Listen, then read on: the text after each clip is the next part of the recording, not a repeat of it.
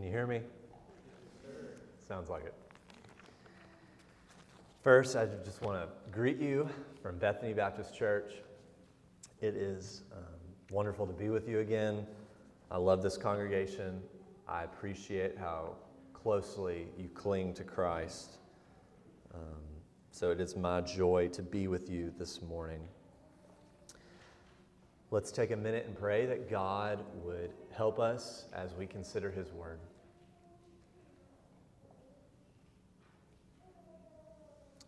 Father, we give you thanks and we praise you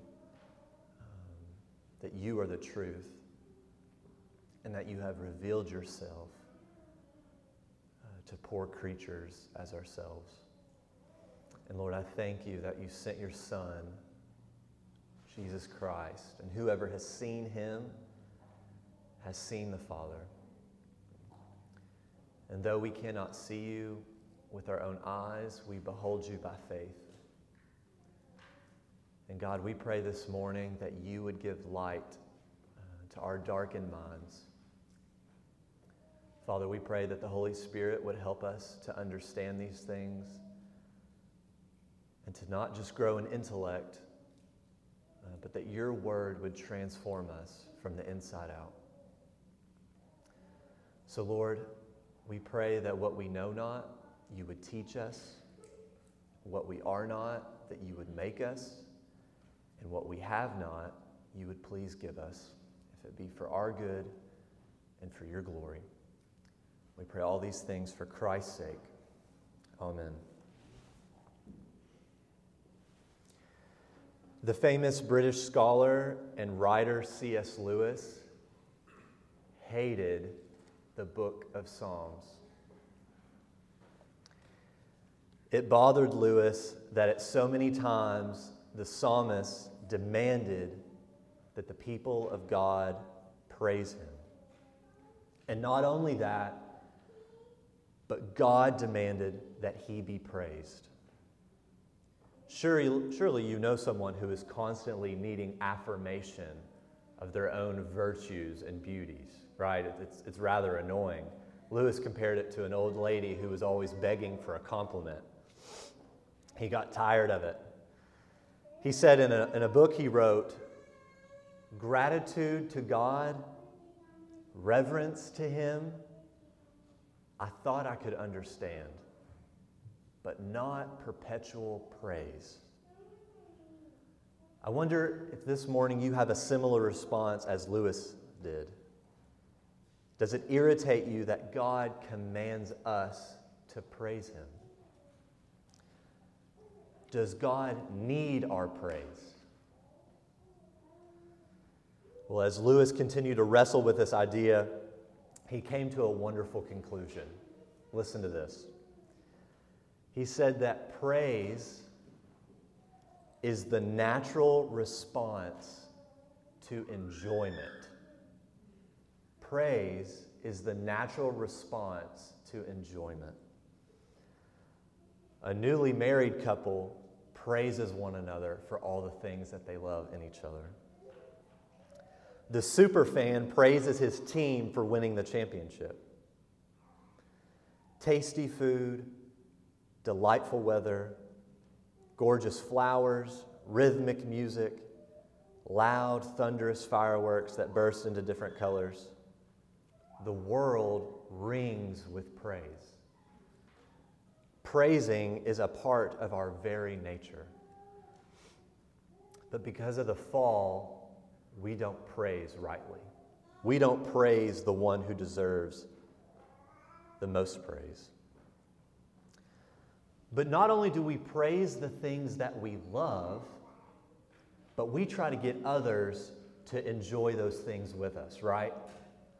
So if you know Clark Hinkson, you might develop a love for superheroes, and especially Superman.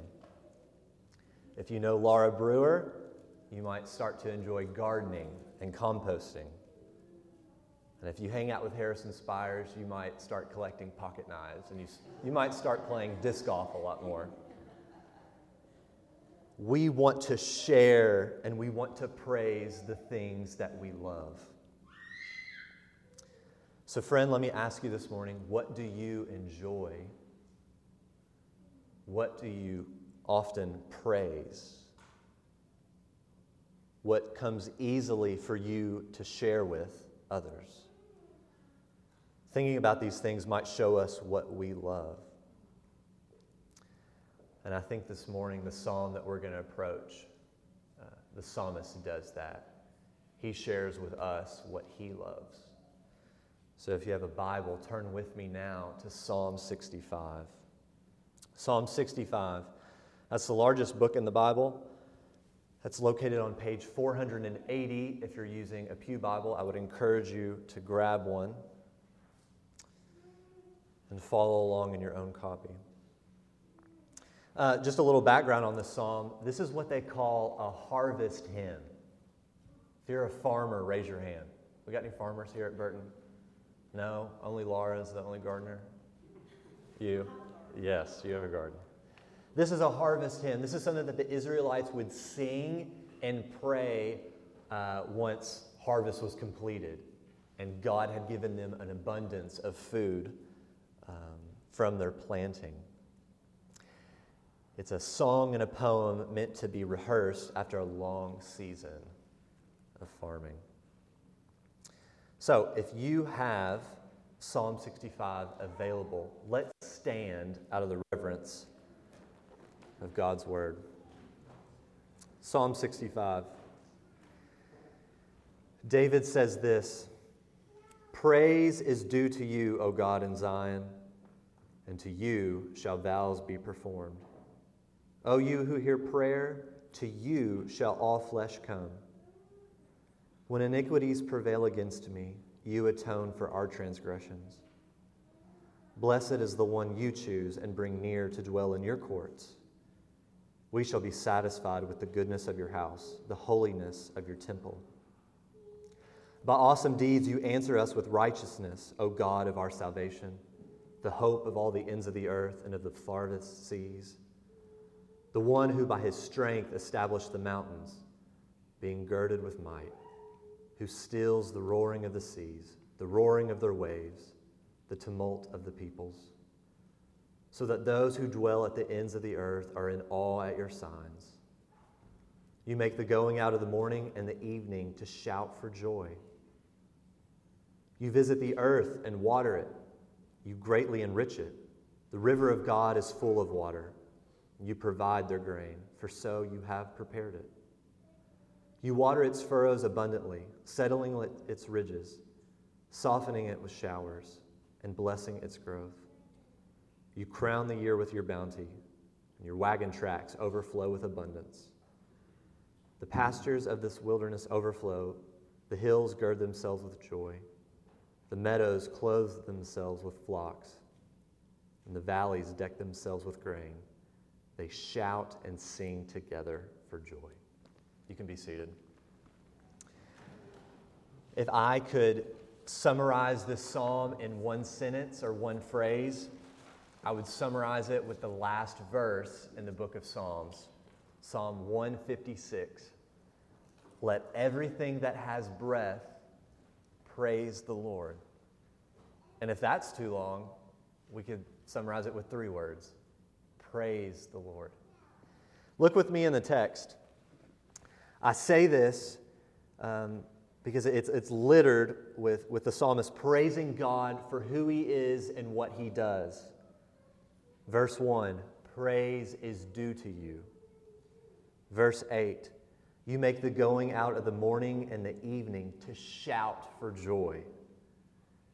And then it ends with the very last sentence.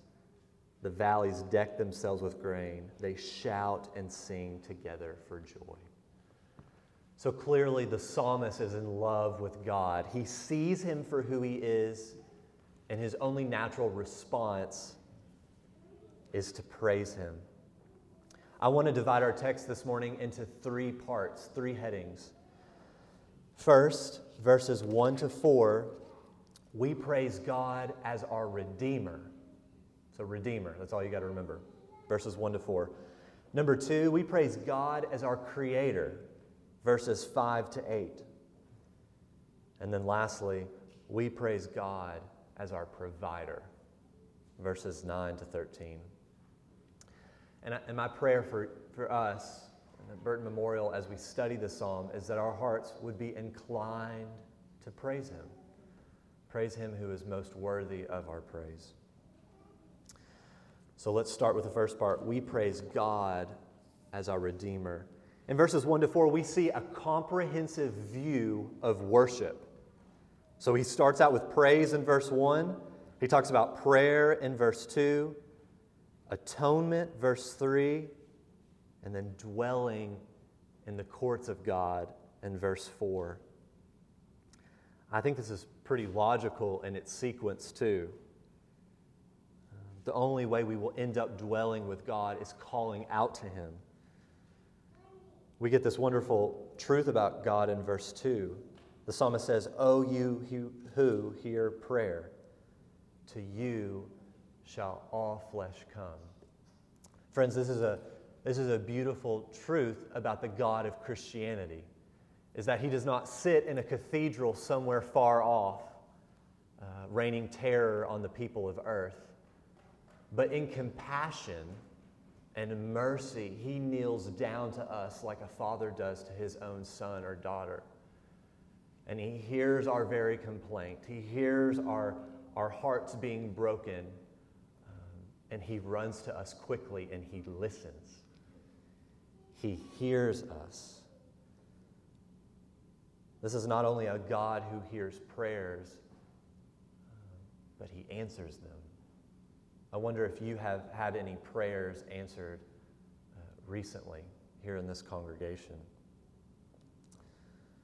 The Lord is someone who hears His people, and He answers them at the right time. Friends, let me encourage you, if you are laboring in prayer day in and day out for something that you need, but it's not coming, I would encourage you to be like the persistent widow. Do you remember that story in the Gospels? Injustice is being done to her, and she goes to the high official and she begs for justice, but he won't do it at first. But she keeps going to him and basically annoys the tar out of him. And the man says, "Just so that she will leave me alone, I will grant her justice." Friends, that's how we ought to be. We ought to be like that persistent widow, begging God to answer us. And friend, and in His good timing, He will. He will. You can trust His providence. O you who hear prayer, to you shall all flesh come. So not only is this a God who hears prayers, but verse 3, I have good news for you.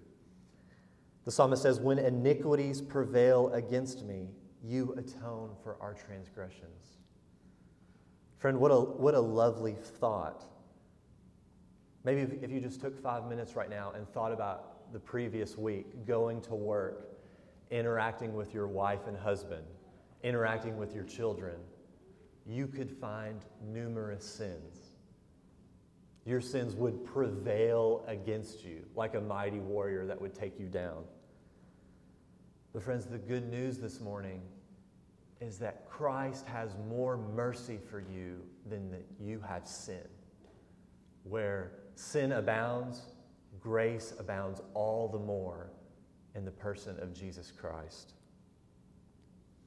What a lovely thought that when sin prevails against me, I can go to my great high priest in Christ and be forgiven.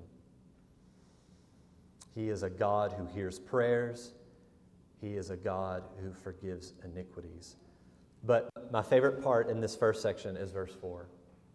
I think that a bazillion, gajillion sermons could be preached on this one verse. Look with me in the text. David says, "Blessed is the one you choose and bring near to dwell in your courts." Friends, here is the gospel. Do you remember the story of Mephibosheth in 1st and 2nd Samuel? I might use this illustration every time I'm at Burton, but I'll just keep drilling it. Mephibosheth was a son of King Saul. And King Saul was a wicked man who persecuted King David. But King Saul eventually dies, and King David takes the throne. And at some point in David's reign, he wants to bestow mercy on someone, to show someone love. And he's just sitting in his throne wondering, who can I show mercy to? And he remembers Mephibosheth, Saul's son. And does anybody remember how Mephibosheth is described in the Bible? What is he? He's lame. He's lame in his feet. He cannot be King David's bodyguard. He cannot go plow the fields of King David.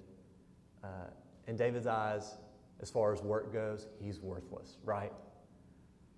But David brings Mephibosheth into his courtroom, to his table, and he has Mephibosheth eat with him day in and day out. Mephibosheth could not earn himself, could not earn a way to King David, and he had done nothing to earn David's love. In fact, he probably should have been treated as someone that had committed high treason because he was part of King Saul's lineage. He was King Saul's son. And friends, in the same way, that's the good news of Jesus Christ, that there is nothing that we could do to win ourselves to him. And I know that you hear that week in and week out. But I think it would be best if we would just sit and marvel at that. That the King would have someone like us at his table. That the King would have someone like us who has murdered his own son with our own sin, but that he would look on us with mercy. Friends, did you notice in the text too, the person is blessed because God has chosen him. Not because the man has chosen the Lord, but it's the exact opposite. Doesn't Jesus tell the apostles, "You did not choose me, but I chose you to follow me"? Friends, this is the Lord's free mercy and election, where it's not dependent upon man, but upon God who blesses. Friends, have you heard this gospel? And if so, if you've heard it, have you responded? Christ's death does not just throw a big blanket over the earth and just save everyone. There is an exception to Christ's saving work. And it's only for those who would turn from their sin and put their trust in him. If that's done, then Christ's blood, his perfect sacrifice, is accredited to you, and you are gifted with eternal life. There's a riddle in the Old Testament. I wonder if you've heard of it. It's found in Exodus 34. Listen to this riddle. It says, "The Lord passed before Moses and proclaimed, 'The Lord, a God merciful and gracious, slow to anger, and abounding in steadfast love and faithfulness, keeping steadfast love for thousands, forgiving iniquity and transgression and sin, but who will by no means clear the guilty, visiting the iniquity of the fathers on the children and the children's children, to the third and fourth generation.'" How can God show his steadfast love, but at the same time not clear the guilty? Friends, the answer is found in his Son, Jesus Christ. It's the Sunday school answer. Jesus is the answer. God is just and the justifier by sending his Son to die on a cross, taking on the sins of his people. Jesus fulfills all righteousness and satisfies all of God's wrath by his death on the cross and his resurrection. Hebrews 10:4, "For it is impossible for the blood of bulls and goats to take away sins. But in Christ it is possible. In Christ we can draw near to the Lord and sit at his table." Friends, where do you stand this morning? Are you in Christ or are you in your sin? I heard a good quote the other day. I think it was by Richard Sibbs. He's a dead guy. But he said, outside of Christ, God is terrible. He is a thing to be feared outside of Christ. I pray that you would put your trust in him this morning and find shelter there. So friends, we can praise God because he has accomplished redemption on our behalf in Christ. But I want you to see, secondly, that we praise God as our Creator. I think for 2,000 years, this truth that God is our Creator has been just taken for granted. All Christians have accepted that, proclaimed that, but for the past 150 years, we're running into problems. Instead of Christ and the triune God being our Creator, many have developed a theory of evolution, a big bang. Something happened millions of years ago, and we're just carbon molecules that have slowly evolved, and now we're humans. Friends, that's not the Christian faith. I would declare that to be wrong and completely unbiblical, and would challenge anybody who thought that to reconsider that position. So in order for us to think about that, just 5 things to say about God being our Creator. And to go back to the text, just to show you where I get this, look at verse 6. He says, God is the one who by his strength established the mountains, being girded with might. Just a few weeks ago, I went to the Pacific Coast for the first time. I got to travel to Washington, and I got to see Mount Rainier and Mount Olympic. And the crazy thing is, when you stand before a mountain that size, you have a great perspective on how small you are. And there's just no way that you can stand before the beautiful creation that those mountains are and not see that there is some grand designer who has pinned those mountains and raised them up, and he keeps them there. There's just no way not to see God. But friend, let me offer 5 thoughts for God being our Creator. First of all, number 1, the Scriptures tell us that the heavens and the earth were made by him. You think about Genesis 1:1. In the beginning, God created the heavens and the earth. And then you go to the very beginning of John's Gospel. He said, in the beginning was him who was with God and was God. And there was not a single thing that was made that was not made by him. All things were created through him. So, if someone in here in the room doesn't believe in the Old Testament Scriptures, I would say this. Jesus Christ trusted in the Old Testament Scriptures. He constantly says to his listeners, what do the Scriptures say? Have you not read? And if he rose from the dead, if he was completely pure and perfect in his heart and in his conduct, and if God raised him from the dead, vindicating all of his claims, that means we can trust Jesus.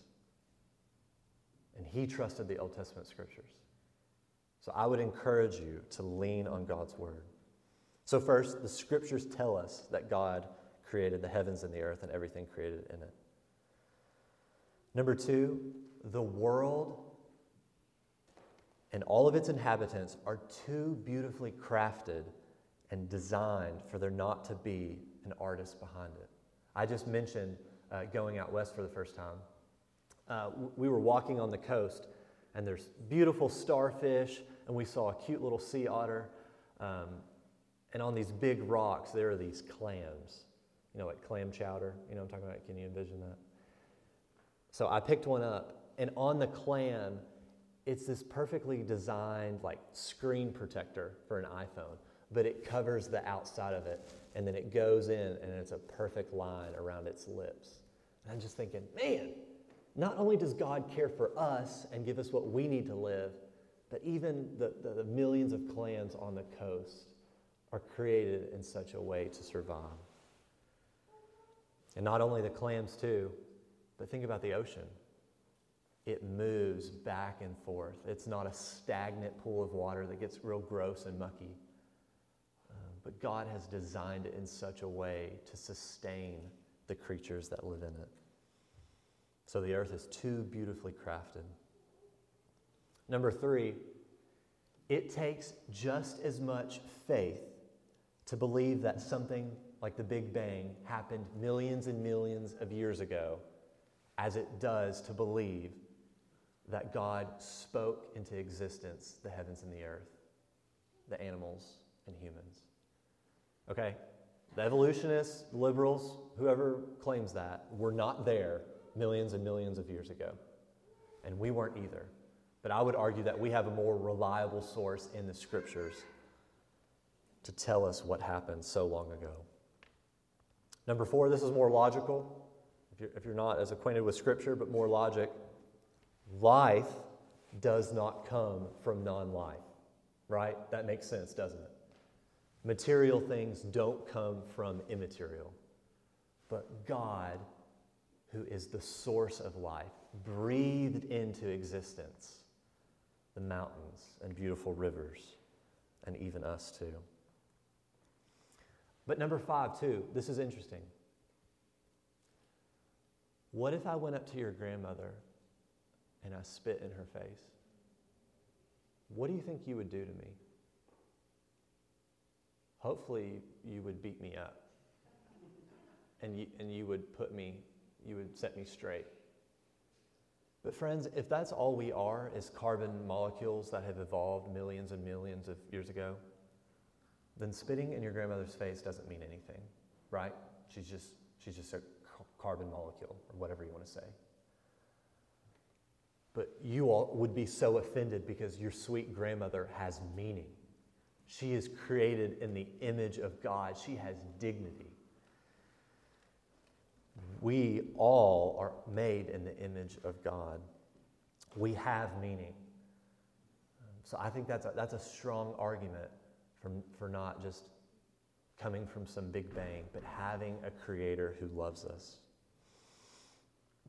So friends, we worship God because he is our creator. We are made in his image. I read something recently that really put that statement into perspective. It helped me understand it, we are made in his image. You think about a picture that you take, or Michelangelo making a sculpture, those things just resemble the image of who they're made of. So in the same way, when God made us, we resemble something of him. We can rationalize and think about our judicial system and our sense of right and wrong. This tells something of the one who made us. So God as our creator. But notice too in the text, the Lord is not someone who just creates and then sits on the sidelines like a coach. But it says in verse 7, who stills the roaring of the seas, the roaring of their waves, the tumult of the peoples. So God is not someone who just creates, but he also sustains the earth. He sustains you and me. And friends, as long as we have breath in our lungs, we ought to be praising him. We ought to be enjoying him and singing of his goodness. So friends, do you see the Lord as your creator? I think this is foundational and something that can be given up and still claim Christ. Because if God is our creator, what does that mean? That means that we will give an account to him. At the final judgment, when we are raised and we come before the living God, we will give an account to everything that we've ever spoken and thought and done. We, as his creatures, will give an account to the Creator. So friends, are you living in fear of Him? Are you living in obedience? Do you not only know Him as your Creator, but also as your Redeemer? For this is the only way to find life. Hebrews 1:3, the writer says that Jesus is the radiance of the glory of God and the exact imprint of His nature. And He upholds the universe by the word of His power. After making purification for sins, He sat down at the right hand of the Majesty. So friends, if He upholds the universe by the word of His power continually, I just wonder if that puts any perspective on the problems that you're facing right now. Is your marriage struggling? Are you having a hard time making financial means come together? Do you have a family member or a loved one who has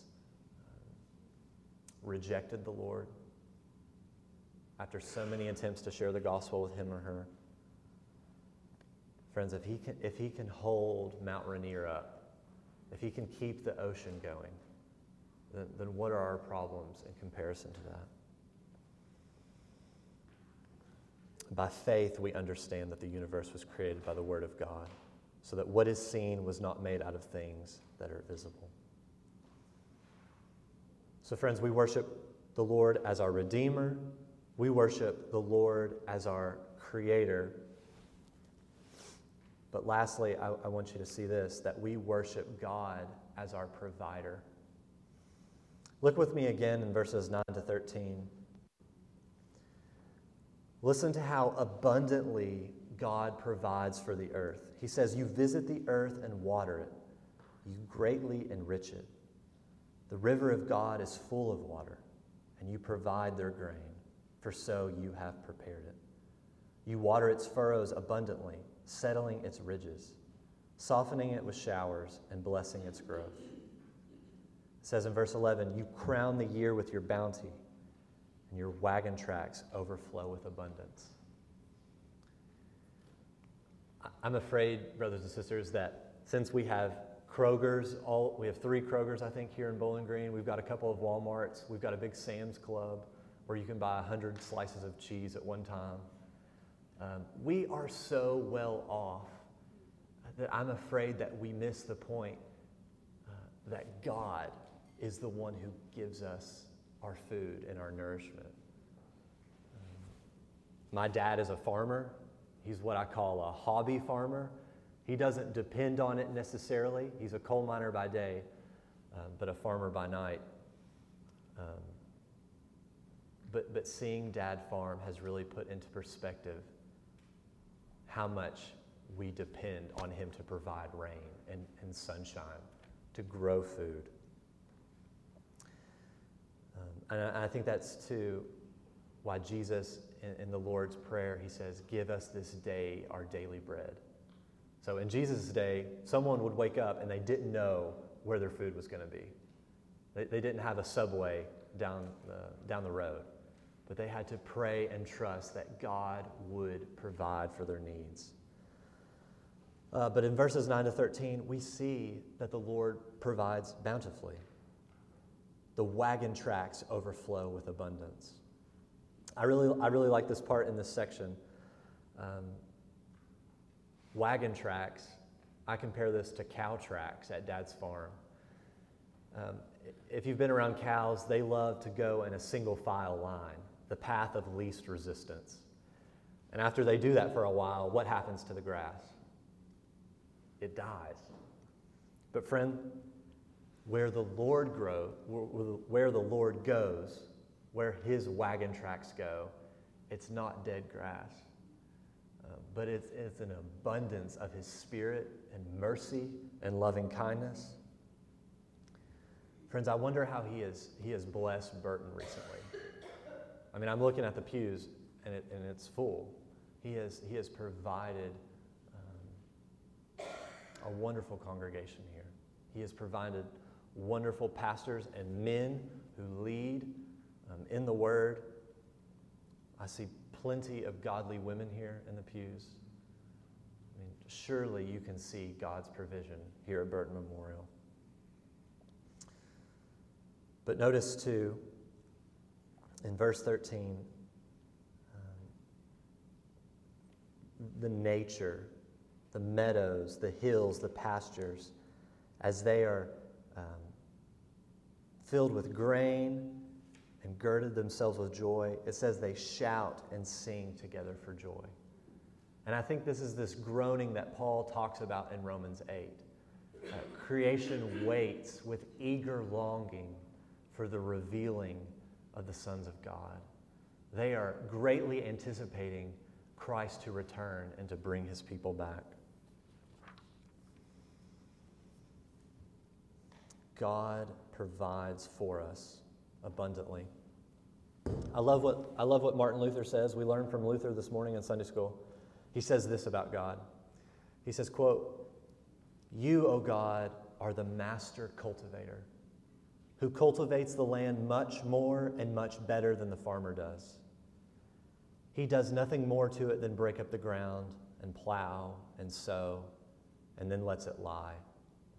But God must always be attending to it with rain and heat, and must do everything to make it grow and prosper while the farmer lies at home and sleeps."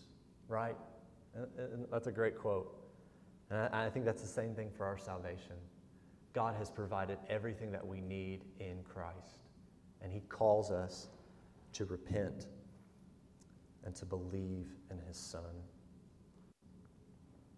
How has the Lord provided for you recently? I want to give one more example with God's provision. Not only does he provide bread for the 5,000 and enough drink for them, but I recently read a story about a man named Josiah Henson. Have you ever heard of him? Josiah Henson? It's a little 80-page book, and it's a memoir of him. He was a slave who was born in Maryland, and at some point in his life, he moved to Davis County, Kentucky, which is just 30 minutes north of where I'm from. But you need to go home this evening and read this memoir. You will not be able to put it down. It is this wonderful account of his life from beginning to end. And it is a wonderful testimony of God's provision in his life. So just a few instances in his life. His earliest memory was his father leaving, his father being sold to another family. And then later, his first slave owner died, and they were being sold one by one, all of his brothers and sisters. But in God's good providence, he fell sick. He got so sick that slave master didn't want to buy him, and the slave master sold him to the same master who bought his mother. So there we see God's providence in keeping Josiah with his mother. And this is really sad, but Josiah, the only Bible that he ever heard of, the only scripture that he ever heard of in his life was his mother reciting the Lord's Prayer over and over and over again. But one day there was a baker. He was a godly man, and he was a preacher. And he was in town, and his mother said, "Josiah, you should go talk to your slave master and see if he will let you go hear him preach." And he does. And the slave master grants him favor to go hear this sermon. And so he gets there just in time. The preacher is about to start his sermon on Hebrews 2:9, where it says, by the grace of God, Jesus tasted death for everyone. And the preacher is imploring everyone there, even some slaves, that Christ's blood was sufficient for them. Even then, slaves who were seen as nobodies, not even as people, but as objects. And friend, that was the first sermon that he heard at 18 or 19. I mean, he was a young lad, but it was then that he was converted. And he talks about him coming back to his fellow slaves, imploring them to believe on the good news of Jesus Christ. Friends, he had found the one whom his soul had loved, And what was his response? To praise him and to tell others of him. So, go on Amazon. It's really cheap. It's 80 pages. You can read it in one setting. The life of Josiah Henson. Write that down and you can read it later. Friends, I started with C.S. Lewis and I'm going to end with him. As he's working through this idea of praising God, he comes to another conclusion, another observation. He says this: I had not noticed how the humblest and at the same time most balanced and capacious minds praised the most, while the cranks and the misfits and the malcontents praised least. The good critics found something to praise in many imperfect works, but the bad ones continually narrowed the list of books we might be allowed to read. The healthy and unaffected man, even if luxuriously brought up and widely experienced in good cookery, could praise a very modest meal. The dyspeptic and the snob found fault with all. Except where intolerably adverse circumstances interfere, praise almost seems to be inner health made audible. I'm going to say that again. Praise almost seems to be inner health made audible. Brother and sister, how would you diagnose your soul this morning? Who or what has been receiving your praise as of late? If you think that your heart is out of tune, I have a remedy for you. Go to the Lord Christ. Go to him for mercy. Have a fresh look at him. Do that and also go look at a pretty mountain or a pretty stream, and you will see the glory of Christ. Lewis goes on to say, I had not noticed either that just as men spontaneously praise whatever they value, so they spontaneously urge us to join them in praising it. So this morning, I want to urge you this morning to go to Christ in faith, to believe on him who has shown such perfect love on the cross by dying and by raising to new life. Trust in Christ this morning. Let's pray.